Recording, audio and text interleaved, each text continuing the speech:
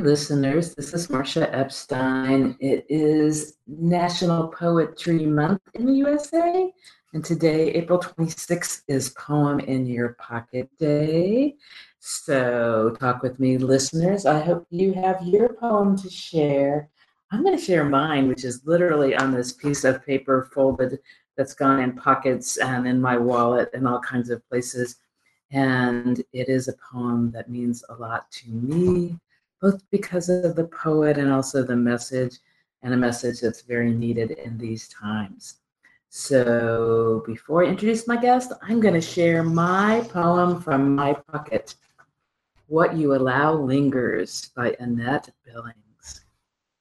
What you allow lingers, what you invite stays put. So speak rudely to discord and its sullen sisters.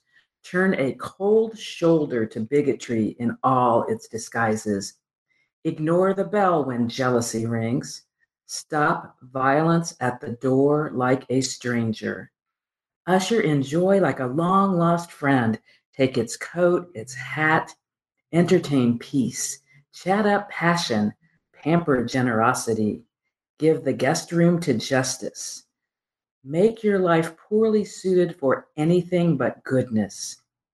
Sweep the porch and place a welcome mat for love. And when hate knocks, act like you've moved. And that was What You Allow Lingers by Annette Billings, dear friend, wonderful poet. And that poem is in A Net Full of Hope. Thank you, Annette. And I am excited today. Today, my guest is somebody that we've never done the show, and we had our first encounter, what seems like a million years ago, when I had gotten this idea that I would host a poetry slam in Lawrence, Kansas, because we needed one. And Rhonda Miller, who's an amazing poet and dear friend, and with Kansas Authors Club, all kinds of things. And Lori Tapahanzo, who is no longer living in Lawrence, has moved to the Southwest. The three of us coordinated this stuff with Lawrence Hits providing the production stuff. The Eldridge was the venue. And my guest, Simone Savannah, was one of the judges of this delightful slam that brought people together who'd never been in the same room. We did rounds of slam with readings in between. It was amazing. I didn't know how amazing it was till people told me afterwards, because I'd never been to a slam before. So welcome, Simone. I'm very happy to get to talk to you, to have you share what's going on these days. This is exciting. Glad to be here. Yeah, and it's Poem in Your Pocket Day. So people, you're going to get to hear poems from Simone as well. So tell people a little bit about you. Okay, well, my name is Simone Savannah. I'm originally from Columbus, Ohio. I did my undergrad and my master's at Ohio University before coming here in 2012 to complete my doctorate in English and creative writing. I am a poet. I'm working on becoming a memoirist at some point. We'll see what happens there. And yeah, I love working out. I work at the gym too, teach cardio classes. I think that's all about me. All right. I have a cat, Ice T, who's a Siamese. Ice T. That's great. I'm sure he will appreciate the shout out. He listens with me later. So I am always interested in how people connect with poetry, because for me, here I am. I'm this social worker who works in helping people stay alive, helping reduce suicide risk and have good lives, And I started meeting poets and painters and other artists, and I noticed that they had all of the things that I loved about them that my colleagues and I who work in helping people through talking and listening have. Mm-hmm. And I started really paying attention to how art builds connection, helps people feel less alone, helps all these things happen that are so life affirming. Yeah. Mm-hmm. And so it's like, how cool is this? How did I not know this? And then I flash back to high school and my scary English teachers. But anyway, I'm interested. How did you connect with writing? I first connected with writing probably back in middle school. So I started off as a dancer, actually. Okay. So I danced with Ballet Met Columbus, starting at 9 years old in Columbus, Ohio. April Berry is actually at the Ballet Met in Kansas City, which is crazy to me. She was my teacher at Ballet Met. So anyway, I started out as a dancer before I wrote my first poem in 7th grade. I entered a talent show. And I wrote about my mother at the time. You know, when you're in middle school, you're going through a puberty and all those changes. You and your mom are like at odds. Yeah. And so I wrote this poem about my mother and our relationship, and I presented it for the first time at that talent show, and I was a winner. I was so happy. But I encountered poetry that way, or my first writing experience in presenting that writing that way. I had been encountering poetry in my English classes. I had a fun English teacher, Mr. Finn, who let us read really good poems. I probably can't think of them any off the top of my head right now, but also gave us opportunities to write and present in class. And so I also had a teacher in high school, Miss Reeves, who also gave me opportunities to present poetry and writing and short stories to the Columbus community. So I think I had a lot of teachers who gave me good writing to look at and to read, and also gave me chances and opportunities to present that writing. And other opportunities to encounter it throughout school. So yeah, I think I started writing in middle school and then continued that throughout my dance career in high school and then into college. Do you remember from that time what you liked about writing? What I liked about writing, I think I was a journalist at first. I was journaling all the time in my books and my journals. And I think what it was just being able to see people release on the page. And then also have that moment to release and let go of things on the page. Like I was writing about my mom. I was writing about feeling so conflicted and with her and just sad at the time. And so the writing that I was encountering was also very sad. I went to Columbus Afrocentric, which is an African-centered school. And so we were reading a lot about struggle, a lot about slavery, a lot about Black people and oppression. And so looking at some of those pieces, looking at the poems, the stories that we read, I think gave me that push to also release and let go in a very personal way. Yeah, so I think I brought those very political pieces into my life, and then try to approach poetry from that personal healing standpoint. Yeah. And over the years, what has kept you enthralled with poetry? Oh, goodness, there's so many good poems out there. Yeah. Every time I encounter a piece, I'm like, I have to write. I encountered a piece yesterday by Danez Smith, Say It With Your Whole Black Mouth. And it was just, oh my God. Yes. I wanted to share the poem a million times on Facebook, and I'll read it if I have the opportunity. You're welcome to. Yeah, for absolutely. Sure. If I can do it any justice, I'm sorry, Danez Smith. But I really, really love that piece just because it's about wanting to say. It's wanting to release and let go, wanting to fight back. And so writing that I've encountered and held on to is writing that breaks me open, forces me to put what I want to let go on the page, forces me to interrogate that on the page. A lot of poems that I do write are about my mother. She underwent gastric bypass surgery back in 2003, and she died after she, going through complications of that surgery. Is horrible. And so she died about 7 months after that surgery. And so a lot of poems that I'm writing now attempt to kind of interrogate her decision to undergo that surgery, and also her thinking around her personal feelings, her self-esteem. And so encountering a poem by Danez Smith that deals with race and oppression. In some ways, I always take those sort of things and try to figure out what they feel like in my life. So relating being Black to my mom's decision to undergo gastric bypass surgery, being a heavy-set Black woman, it's different going under that experience. It's different getting medical help and people taking your pain seriously. And so I think a lot of poems that I do encounter and that I enjoy reading are poems that take seriously the pain that I'm experiencing, that women are experiencing, and that Black people are experiencing. So I think that's what keeps me into poetry. So I'll read a little of the Danez Smith piece, Say It With Your Whole Black Mouth. Say it with your whole Black mouth. I am innocent. And if you are not innocent, say this: I am worthy of forgiveness, of breath after breath. I tell you this: I let blue eyes dress me in guilt, walked around stores convinced the very skin of my palm was stolen. And what good has that brought me? Days filled flinching, thinking the sirens were reaching for me. And when the sirens were for me, did I not make peace with God? So many white people are alive because we know how to control ourselves. How many times have we died on a whim, wielded like gallows in their sunshine hands? Here, standing in my own body, I say, the next time they murder us for the crime of their imaginations, I don't know what I'll do. I did not come to preach of peace, but that is not the hunted's duty. I came here to say what I can't say, without my name being added to a list. But my mother fears I will say what she wishes to say to herself. I came here to say, I can't bring myself to write it down. Sometimes I dream of pulling a red apology from a pig's collared neck and wake up cracking up. If I dream of setting fire to cul-de-sacs, I wake chained to the bed. I don't like thinking about doing to white folks what white folks done to us. When I do, can't say, I don't dance. Oh, my people, how long will we reach for God instead of something sharper? My lovely doe, with a taste for meat, take the hunter by his hand. I really, really love this piece. Yeah. It just cuts me.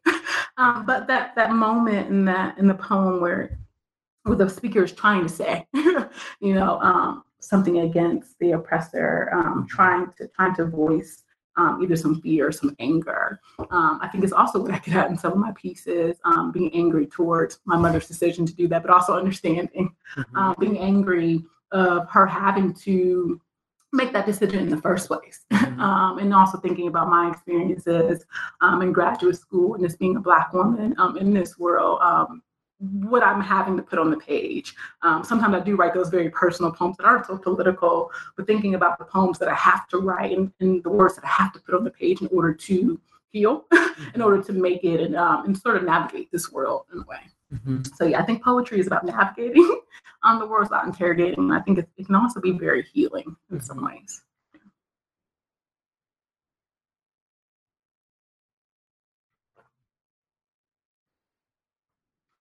To me, it's interesting that I have gained this appreciation of contemporary poetry because in other kinds of things, like I don't like to read short stories because they end too quickly. They do. And that's why I don't like to write them, because I'm like, I have more. Yeah, poetry fills me in a different way. Yeah, you know? It's short. Yeah. And so it always surprises me, and it will get me saying again to people, buy books, Yes. because there's this beauty in hearing the poem, and there's this richness in being able to really savor it and really look at the words and how they're laid out on the page, and the meanings that come when you have that slowness of really being involved with, line after line. And so to me, it's a gift to have it in print. I'm the person who would go to a meeting like, take this handout about this. I don't want any paper, but books. I want books. You want to see everything that's happening on the page. There's so much more that can happen. As you encounter it in writing versus hearing it, or And speaking of books, as I always say, man, buy them as close as you can. To the writer, the small press. The independent bookstore can get it for you if you can't find it other ways. And here in Lawrence, that'd be Raven Bookstore. So because I've mentioned this, you have a new book. Yes, I do. Tell us about that. Yes, I have a new chapbook, Like Kansas. It's published through Big Lux. You can find it at Raven Bookstore. I think they still have some copies, or you might be able to find it online on my website, SimoneSavannah.com, or BigLux.com. But I started writing Like Kansas when I first got to Lawrence. The funny story, because I came here from Ohio. I didn't have any friends except for the people that I had met online in the program. And from my visit. So I began writing about just what it felt like to be to be an other here in Lawrence.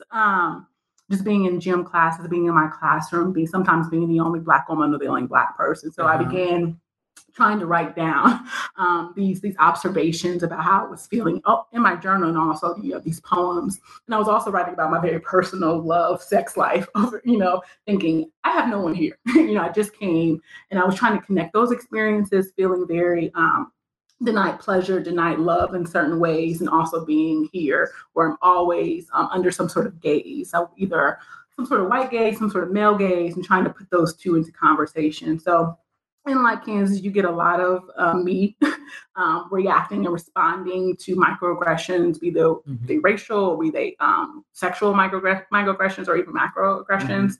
You also get these very personal moments where I'm talking about a past lover or thinking about friends and rituals and recipes. So it's a fun chapbook. I love it. It's my work. I should love it. Yes. So yeah, if you, I think it's about 35 pages. So it's a short book, and I'll be turning that into a full collection pretty soon.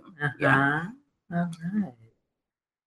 That's wonderful, wonderful time. And I know you just did a release reading at the Raven. Thank you, Danny, at the Raven. Yes, yes. I was able to do my release party last Wednesday. Yeah. Cool. So poetry is a lot for you, and you also mentioned you're heading towards memoir as well. Yes. So I started off writing in my journal as a middle school, writing the crush that I had, all those things, and then moving over to poetry. I think because that was the easier thing that I could write these long novels. And I tried out short stories when I was in high school, but there's something about the memoir that really attracts me. And I think it is that I've been trying, again, I bring up my mother a lot because I'm trying to understand. She died when I was 15. And I'm 30 this year. And so been alive just as much, as I had her in my life. And so I'm really trying to understand who she was as a person, like getting to know her as a woman and not just my mother, as someone who lived and had desires and, fears. In a life and experiences. And so trying to pull those out of my poems and make them to these longer pieces that also involve my life. And so seeing my mother's life, or seeing my life through my mother's life as well, I think that we've had a lot of similar experiences dealing with the body, dealing with relationships. And so it's my intent here to not only write about my mother and my life, but write about put those together, but also write about the things I'm experiencing or did experience in graduate school, and just writing about writing too. I think that's been on my mind a lot, thinking about what is this writing that I'm doing? Why am I still a writer? When you're in graduate program, everything pushes you away from writing. You're like, I'm so tired of it. But what keeps me into this art, even after graduating, I'm 30 now, and I was like 12 when I wrote my first poem. So just thinking about memoir as another way to stay in writing and stay writing about the self, and writing about my experiences with therapy, my experience reading other writers and encountering other writers and other writing. So I'm just dipping in there. I came across a poetry book. I can't think of the author right now, so on top of my head. It's called Mirror. And they're also they have poems and memoirs, some sort of multi-genre collection where they're also looking at their mother's life and their life at the same time. So I'm trying to figure out what this memoir will look like for me and how it will take shape. But I'm trying to get into that. Yeah. What were you focused on in your doctoral program? In my doctoral program, I was focused on, so my interests are African-American women's literature and African-American literature more generally, also women's literature and women's poetry, also thinking about performance poetry as well. My poems are not only on the page, but I also perform them as well. Yeah. I'm trying to think of other things that I was focused on. It's like 5 years of everything. But along those, more specifically, Black female sexuality, the ways in which Black women are policed within our own communities and outside of our communities. Some of the classes that I taught a class called Becoming a Rap Genius, where we looked at rap lyrics as poetry, as performance pieces. The students had a lot of fun with that class. So maybe it'll come back around. Other things that we looked at, mainly my focus was race, sexuality, and gender and Black women's text, and also another feminist text too. So my dissertation was a critical and creative collection. The critical section, the introduction, went through this timeline of feminist literature and Black feminist literature, letting people know that that's where I'm hoping to fit in some ways. Yeah. Exciting stuff. And very personal in all the ways. Yes. Yeah.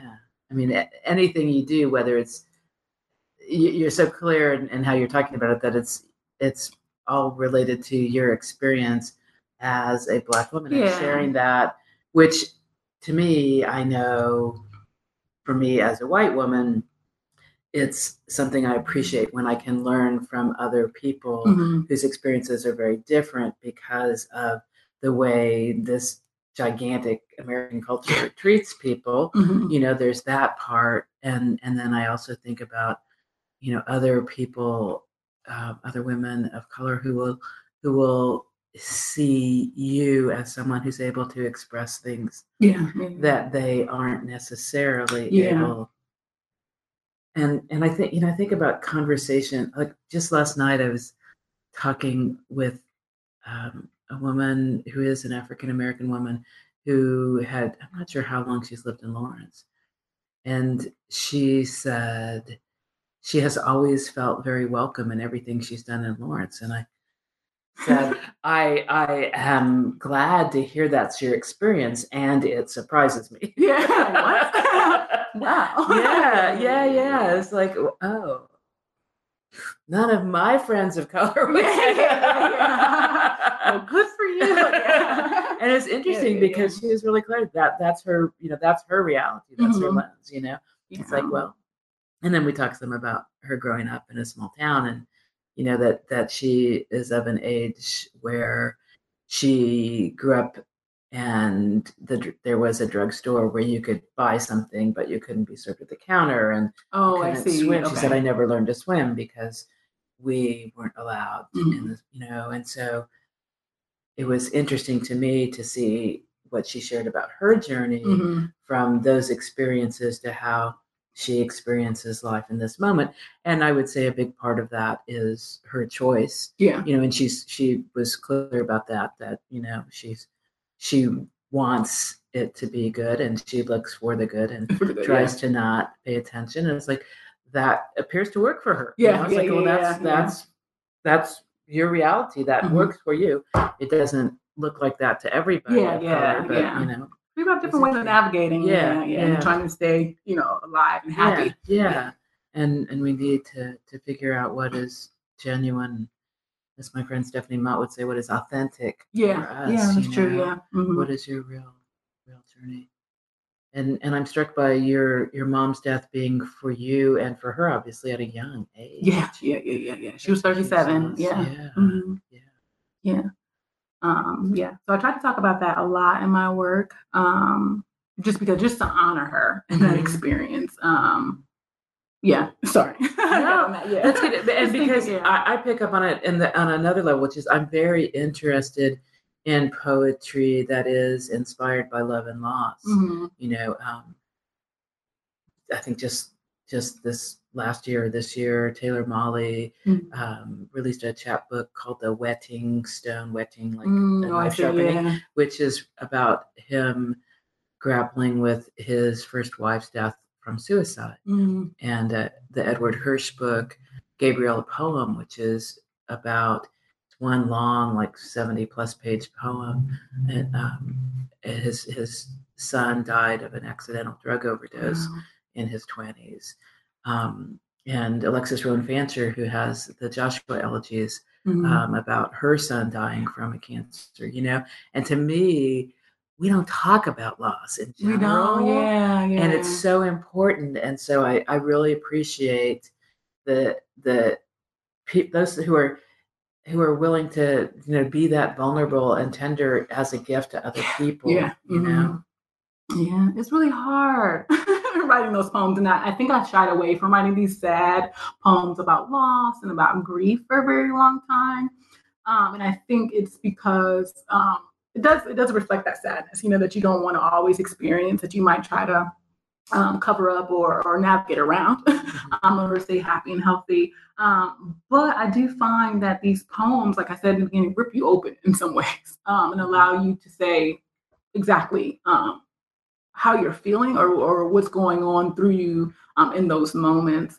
The poems that I write about my mom, I don't think I looked at them as loss before you said that. And I connect love and loss. I didn't connect those or look at those poems as loss at first. I think because I was so hung up on or still hung up on this decision that she had to make, and about this body. And I think I'm just now writing these poems that I would say are clearly, for me, beginning to say I've lost my mother. I published a piece years after you died. I don't have the copy, but there's a video poem of it through the Continental Review, and just asking questions or saying like, I don't know you. You passed away, and I didn't have that chance to really know you. Yes. As a woman. Yes. A lot of my friends get to pick up the phone and call their mom, and get to know them in different ways. Yeah.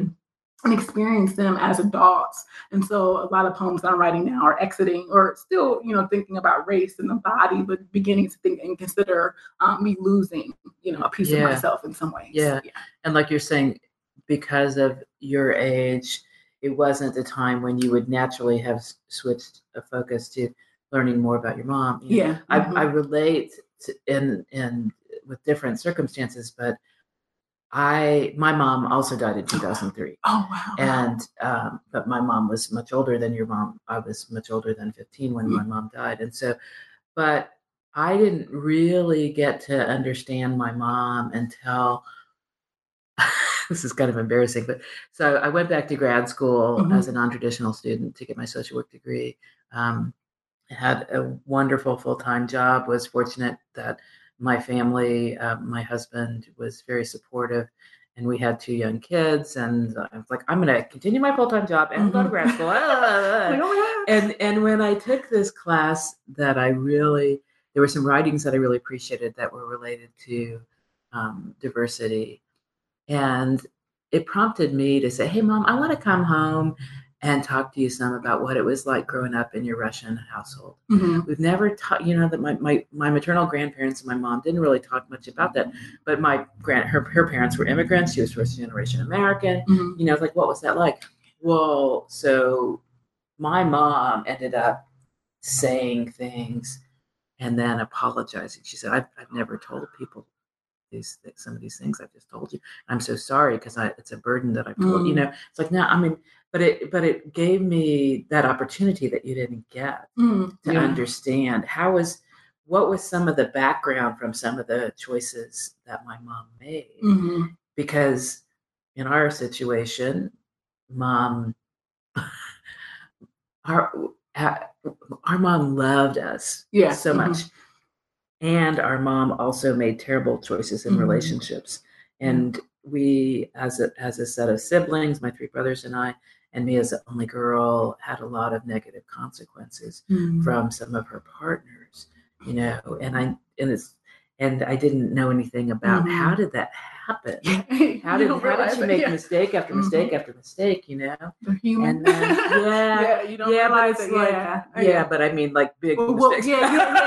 And you have to go back and say, And so then, she explained some of her own struggles. It gave me that context where she was doing her best in these ways, coming from a place of really intense depression and a sense of lack of self-worth and never good enough for her father, she believed, and all this stuff. And it's like, this is you never know. And you didn't get that opportunity with your mom. Because as you're talking about, you grew up dancing and you're saying your mom had weight issues, and so there's some intersection there. I have to assume that maybe she wanted for you something that she wasn't able to do for herself. I mean, I don't know, but you didn't get to have those conversations. I wish. I only hear things through my father, and my siblings, some who are older. So I didn't get the chance to ask, what motivated some of these decisions, or when you're angry at your mother when you're in middle school. You're supposed to be. You're like, I'm so mad at you, and you have no idea that she's suffering from some sort of trauma or depression. You don't know anything. You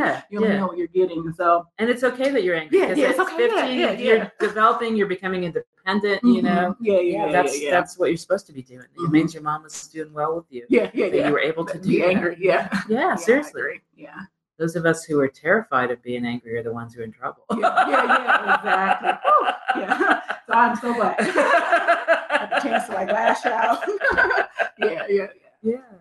So it'll be, as you go on in your life and reflect on what you know about your mom and your relationship and the way those affect affected you. That's beautiful that you can put that in writing. And you're continuing her legacy, which is part of what I am a strong believer of, related to, when our loved ones die, that one, I always try to get conversations about who they were in life. Not just that they have died. Right, exactly. And things that we may want to do because we cherish this person and we want this person's memory to go on. Yeah. Very cool thing. Mm-hmm. Yeah. All kinds of exciting. We haven't had you yet share one of your own pieces. I'll bring one up here. Okay. Yeah, I have a couple on my website that are linkable. So if you ever get on there. Yeah, we need to make sure people know that your website is available. I found your Twitter feed, but I didn't find your website. Oh, yeah. Because you're published in so many online journals. So when you search your name, I get all these things, but I didn't get your website. Yes. It is up there. So I'll read a poem about my mother. We were here on that subject. And if people have forgotten, this is Simone Savannah that I'm talking about. Wonderful, rich conversation about family and writing, all kinds of good things. All right, so this is If My Mother Were Alive. If my mother were alive, we'd talk about our men. We'd laugh, throw our heads back, push each other at the shoulders. Say, remember the man you left early in the morning? And when you got dad to say that he was gay so that what's his name wouldn't think you were still sleeping with him. She'd tell me that not all men can be conquered that easily. And that she had wanted to be loved, really loved by a man, but they were only one to her because she was beautiful. My second cousin calls me Tracy sometimes. She says I sound like my mother when I laugh. And she says I don't take men seriously either and only fuck them, just want to fuck them. I want to tell her it's because I'm Black and a woman and want a chance at my own body. That my mother's surgery was her having a chance at her own body. That she fucked men because we have all learned to fuck men. But I think Pam knows all of this. She's a Black woman too. She knows the lives of men because each of the men she married died. They widowed her. She tries not to remember running to the alley and discovering bullet holes in her second husband's chest. I want to know why my mother wanted the surgery, positioned herself as fixable, a Black woman, a Black female body, sex embodying color, in need of cutting and blending, like to be too large and too dark. I'd ask my mother if she really believed the doctors, that her body was too much, if she thought it too heavy and wet when she tried to hold or touch herself. I'd lean on my mother, ask if she thought her body was too much, the way my body is too much. When some of the men look at me and all the scholars look at me like my body is Black and female and fixable, or like my body is Black and female and fixed. Wow. So yeah, I published that one back in July 2017. And again, that's about my mother and really thinking about her decision to undergo that surgery, whether it was motivated by, just her body, her physical body, and also by what men, say about her, my grandfather included, and the men that she was in relationships with. So just reflecting on that and also thinking about my experiences with my body and being looked at or picked at or told to change or just being stereotyped in general. Yeah, by my body.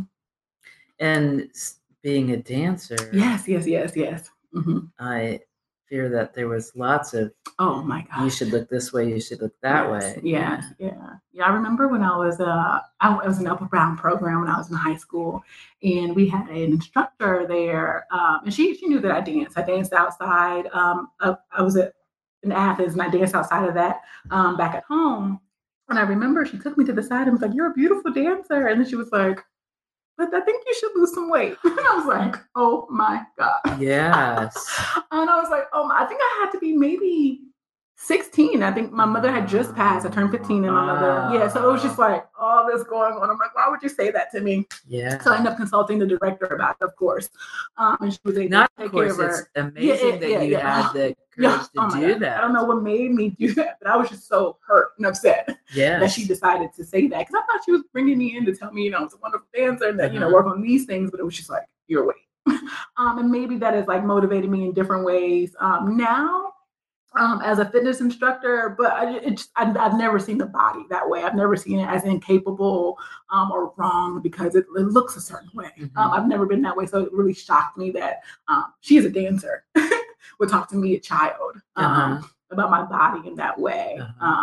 Yeah, it was really strange. I've never understood that conversation. Yeah. I mean, I get where it comes from, obviously, but just, I don't know. Yeah. Having to sit down and say, okay, I don't want to lose weight. Yeah. I'm 16. Yeah. Yeah. What do you want me to do? Yeah. And the pain of that and the timing. Yeah.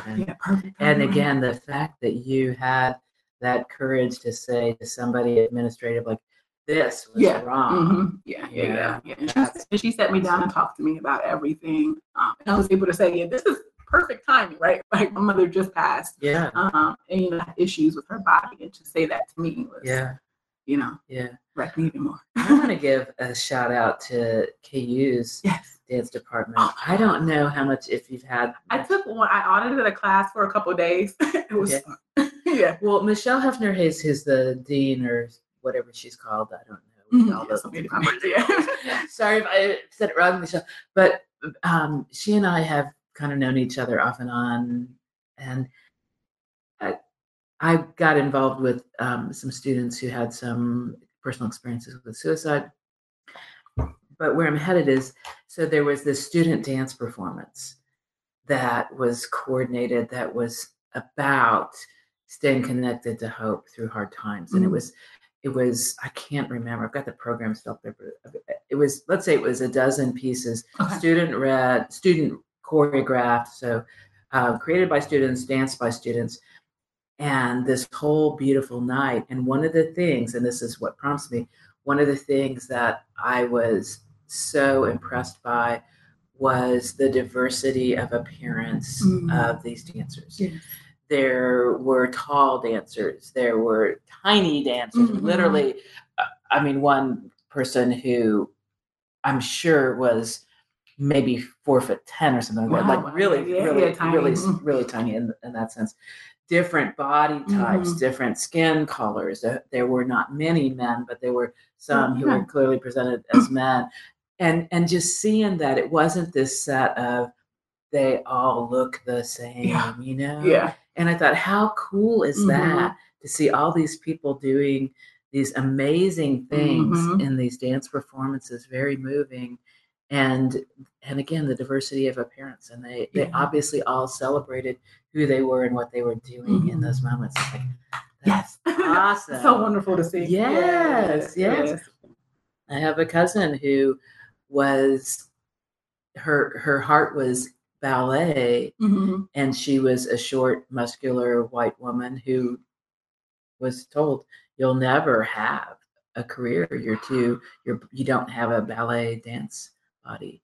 And she did become a dance critic and danced for herself. But it's like she was told in her time, dance body? But that was how she was told that she wasn't.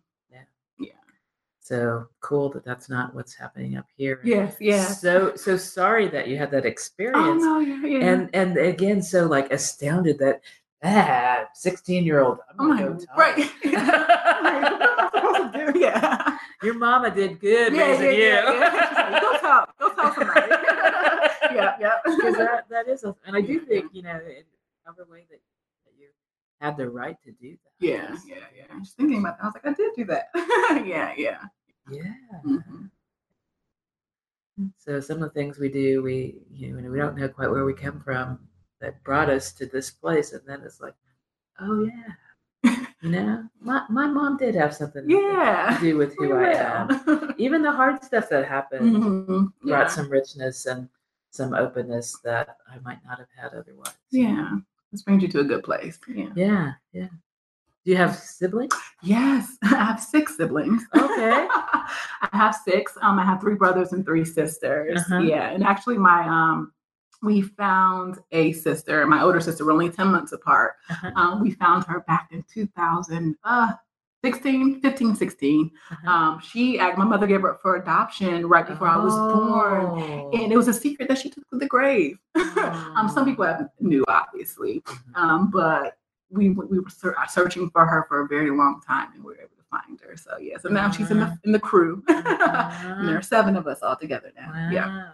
Anybody else an artist like you? Not necessarily art like yours, but anybody else an artist?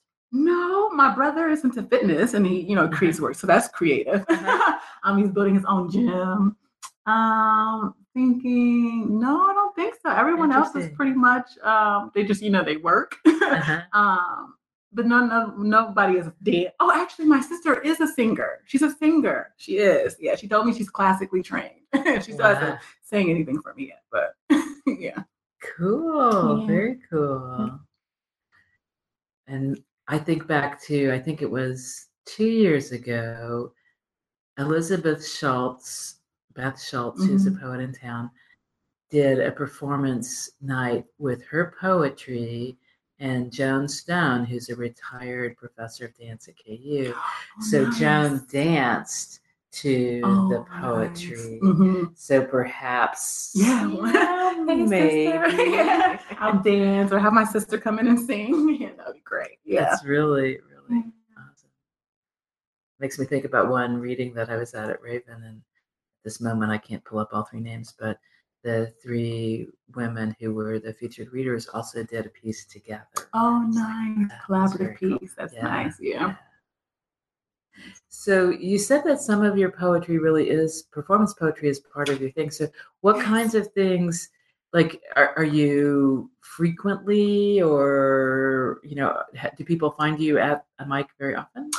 So when I'm invited to readings, I did a reading, of course, at the Raven last Wednesday, and then I got invited to the Word in Omaha, Nebraska last Thursday. So I was able to perform there. And when I say perform, I always, when people read their poems in that very monotone. Yeah, that's not good. I'm like, I hate that. And so when I say perform, I just mean that I read my poems, that there's body language, there's a voice, there's eye contact, there's some expression there. And so that's what I'm defining as performance. I think all poetry in some way should be performed or spoken in some way. So I really appreciate that slam that you put on. Yeah. Well, see, and I think that's a niche of, whether you want to call it coaching, mentoring, whatever, that there are some people whose words are very beautiful on the stage, on the page, but they don't yet know how to present those with the same beauty. And I always think that there are some people who could be good at helping people learn that, because your work will be received in a different way, Yeah, true. Yeah, because some people, like you said, they don't always encounter the text. Yeah. Or they don't always have the book. And so even a lot of my friends, they don't read a lot of like poetry. So they rather listen and see performances. So that's another way for people to encounter it in the first place. So and bringing them to the page. Yeah. I think that's the reason why a lot of my friends are buying my book, because they've seen and heard it first, and so they're like, oh, it must be cool on the page. Or, Well, I love that. This book that's sitting right here on top, this is The Sauntering Eye from Beth Schultz. She read some poems from this particular book at the poetry fair on Sunday the 22nd, that annual event here in Lawrence during USA's National Poetry Month. Anyway, and I was so taken by those particular poems. It's like, I want this book. Beautiful. And so now I got it. I love Beth Schultz. Yeah.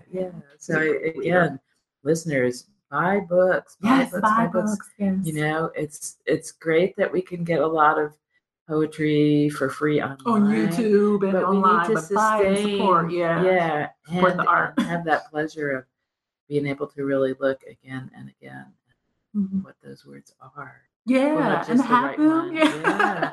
Go back and obsess over them. Yes. It's just beautiful. So you do some readings. You're going to be doing that, and so people need to look for that. Do you tend to post those on your on your website that you've got readings? Yes. So I normally post. Yeah, I normally post them on my website in the news section or the reading section. Sometimes they're only a week out before I post them, or people ask to come out. Ask me to come out and read. So I try to keep people updated. I don't have any coming up soon, but maybe over the summer some will come, and I'll post those to the website. And I apologize because I don't know this. Are you part of Black Lawrence? So I'm a part of Black Lawrence. I haven't been able to make any of the performances just yet. Okay. But once I'm able to make that full commitment, then I'll be part of Black Lawrence. Yeah. Do you feel comfortable saying what that is? No. Yeah, I think that Mercedes is over that. They recently asked me to join, so now I'm trying to figure out. Yeah. Okay. Well, I guess I just want to say, just to give a little bit of explanation, what we're talking about is basically an artist collective of Black artists and their performance nights. And it's like everything else. It's not only meant to be people who are part of that go into that.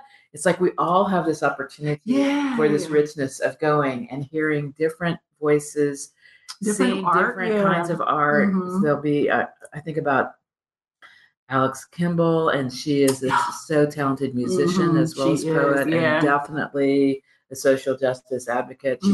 She's somebody who's very generous about sharing information for people like me, white people, to learn things we need to know that we may not understand, you know. And so I encourage people, there's a Facebook page Black Lawrence, for Black Lawrence, and that's what we're talking about, is this art group. Cool things. I know they just had a performance last week. They often have things on Final Friday, which is tomorrow. And I was away for this conference, and I'm like, I still don't know what's going on. Well, I just don't know what's going on when. Except I do know, now that I've said that, people hear this in time, Vanessa Renaga from the Lawrence Public Library organized this thing called Poetry on Demand. Oh, nice. And so as part of our April Poetry Month and Final Friday, from 5 to 7 on tomorrow, Friday, or what, I don't know when you're listening, on Friday, April 27th, there will be poets stationed around downtown doing poetry on demand. Oh, nice. So a whole bunch of different poets with their typewriters ready to create for people, which I think is really amazing. That's so cool. Poetry on demand. Yeah. I've heard about such events. I don't know that we've really had that in Lawrence before, but there are smaller ones. People sit with their typewriters. Yeah. Just give you a piece. I have a friend who she was called the Typewriter Oracle, and it was a performance art thing that she would also often be included in other kinds of art events. Like it might be a gallery having an opening, and then Jordan would be there with her typewriter and creating poetry on demand. Oh my God. Really, that's a lot of pressure. I know. That would be fun. So people can enjoy poetry. They can stop into Raven Bookstore. They can look for this little book that this woman named Simone Savannah has at, as well as other books. That's one of the wonderful things about the Raven is there's this great collection of poetry, local and otherwise, and readings, you know, and we support those by buying books. Visit a bookstore. Yes, please. Yeah. And I'm also interested in your teaching, because I'm thinking you have so much to share. And at the position that you have at the university, do you create the topics of your courses, or do you kind of have to fit into, well, we need somebody to teach this, so that's what you're doing? How does that work? Oh, I see. So we do definitely have goals and standards for the department. So right now I'm teaching English 102, which is critical reading and writing, and I've also taught English 101, composition. But we also have classes, English 203. So some people have done Disney classes, Disney and feminism. And so they're able to create their own classes as long as they align with the English department's goals. But you're able to create the assignments, as well as the larger assignments and the smaller assignments and activities. So the Rap Genius class that I taught, actually Kenton Ramsey, who graduated back in 2000, I'm going to mess this up, 15, I believe. He created that class. And so he was aligning texts from the early 19th century with hip hop lyrics. And so when he got a job at UT Austin, he asked me to take over the class. And so I said, okay, maybe I'll put my own poetry spin on it. Absolutely. So of course, we began to align those texts with, so looking at Jay-Z lyrics and figuring out how they match up with Zora Hurston and characteristics of Negro expression, her essay. And then also looking at just, contemporary rap songs and rap lyrics as poems, having students go through and identify poetic devices and make their own arguments about what a text or a song is doing. And then having them, of course, look at the different structures of rap songs and compare them to the structures of poems. So looking at them as poems as rap, but also looking at them as distinct art forms as well. So how do you, in that particular class, tackle the misogyny? Oh my God. Yeah. It's really hard because a lot of lyrics that students will bring into class are full of it. And so, of course, we have conversations around that. We do read Trisha Rose, who has several essays, and then she has the book. I'm losing the title right now, Hip Hop Wars.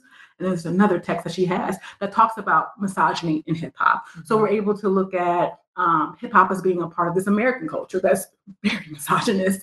And then looking at that culture as influencing hip hop in some ways. And then a lot of students will go in and interrogate those conversations or those, instances of sexism and misogyny in the lyrics. And so tackling it by interrogating it, by bringing it, so not hiding it and saying, oh, this is happening in other music, but by saying this song is here, is problematic, let's talk about it. Or are there other things in the song that we might consider that are related to why this person has to be so misogynist or sexist in the lyrics. So we try to, in some ways, just tackle it instead of avoiding it or making it seem as if it's not there. Yeah, it's very much there. Yeah. Because you have this powerful, it's sort of pressure, I can call it an opportunity, but this thing about, okay, here you are at this university in this community that's very, very, very white. Yeah. And here you are, this African-American, woman, feminist, body positive. You have a doctorate. I mean, there are all these things that for some of your students, you are not like anybody they've ever encountered. And so for some, I think about women of color, it's like, yes, finally. Yeah. And for some who might be from some rural community where they have things that they're open to changing, but they didn't know, that it could be really challenging. They might be surprised that you're the professor, or whatever. One, they think I'm really, really young, and two, I think a lot of students are shocked when they do come into the classroom and see that I am a Black woman teaching. A lot of times that does. Affect some of our relationships or how well students want to do in class or even their, you get a lot of pushback, but trying to, pull them back into the classroom and be able to create some sort of relationship with me as a teacher, as someone there to mentor their writing and their understanding. So it is difficult.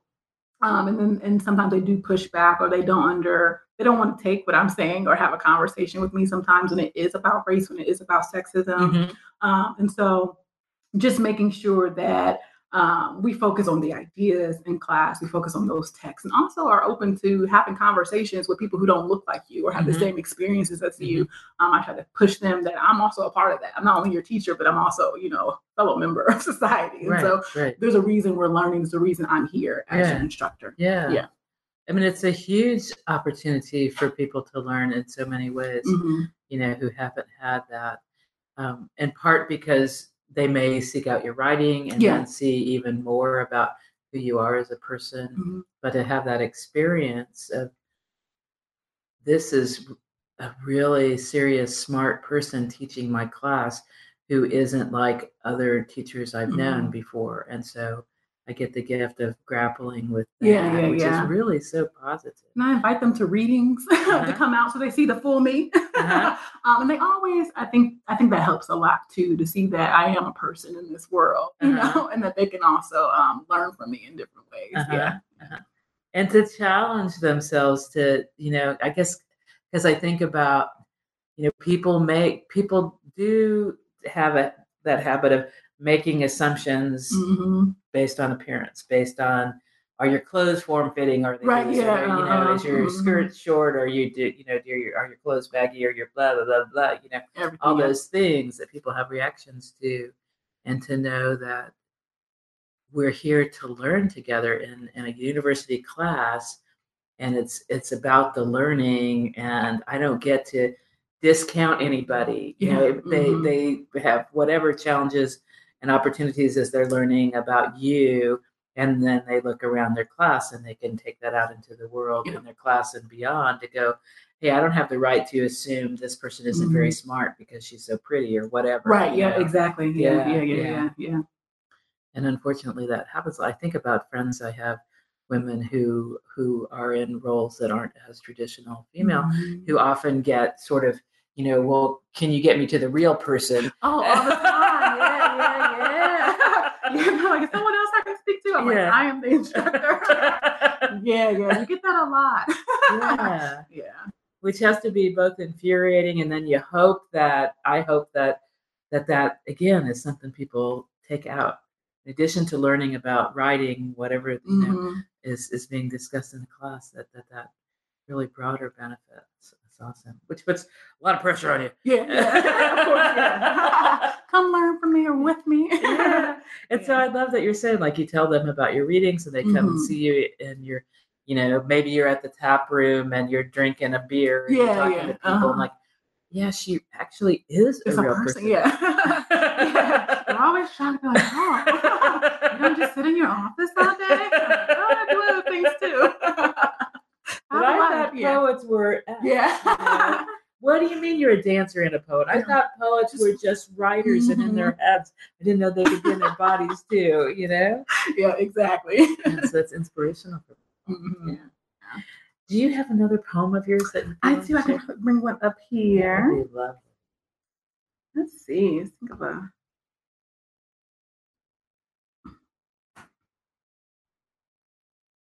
Okay, this will be my favorite piece. Ooh, cool. This is my favorite one. I think this is probably one of the pieces that started off my collection like Kansas. So it's sort of a love poem, sort of a poem that comments on womanhood and marriage and being in relationships or being gazed at. It's called Like One for Having. Sometimes it is the yellow spotted bananas on my refrigerator that make me think of you. Not for your touch or for the chocolate, but because of the time you went to work and left me at your place, so that if I got hungry, I could have anything I wanted. I thought if you had bananas, I would crump dance in your kitchen. But no, you did not have bananas, so I ate your peanuts and drank your last bottle of water. Thought about how you said I could have anything. I wondered if hunger is why women get married, not for the bananas, but for the company and for the having anything. I wonder now if hunger is why men send me strange messages about how they want to spit in my throat or call me baby or sweetheart and ask me to say what I want to do with their dicks in my tongue. I have only wanted to eat you and ripe bananas, and sometimes only want to eat you and I dancing in your living room, taking shots of Red Bull in 1800. Like you have no idea. I conjured you. That's powerful. When I was looking for things online, I found that piece, and I think I've heard you read that, and I thought, this is so cool. Thank you. Yes. Getting us thinking. So I love these things that we're talking about, bringing things together from family to race to feminism to body positivity to just all this stuff. So we are at the end of the hour on this National Poem in Your Pocket Day, that annual cool event. So I hope people have appreciated the poems they've heard. I do hope that they get out and buy some poetry and share it with somebody. Yes, please. Savor it, share it. Get out and go to readings if you aren't already doing that. We have wonderful things in this Lawrence community and all over. I mean, there are things going on in all kinds of places. That's my timer that I don't know how to turn off. All right. And so it's a great thing to experience that connection, the challenge of ideas that we may expose ourselves to through things that are in poetry that we might not look at information for. Like maybe I'm thinking, I don't need to know about racism. And then I hear your poem and I go, We could have a good conversation. There are things I need to understand. I thought I was okay, and I need to know more. So poetry becomes that invitation, that challenge, that opportunity. Yeah. So again, I want to thank you, Simone Savannah. This has been a delightful conversation. Thank you for having me. Of course. Thank you. And thank you, listeners, for paying attention, doing goodness, all kinds of ways. Buying books. Yes, buy a book. And listen again to Talk With Me. Yes, there'll be more poets and others coming forth to talk about wonderful things that they're involved with, that you can get involved with, that you can learn from. Mostly artists. I do have that fondness, and writers are great on air. So thank you all, and so long to our listeners.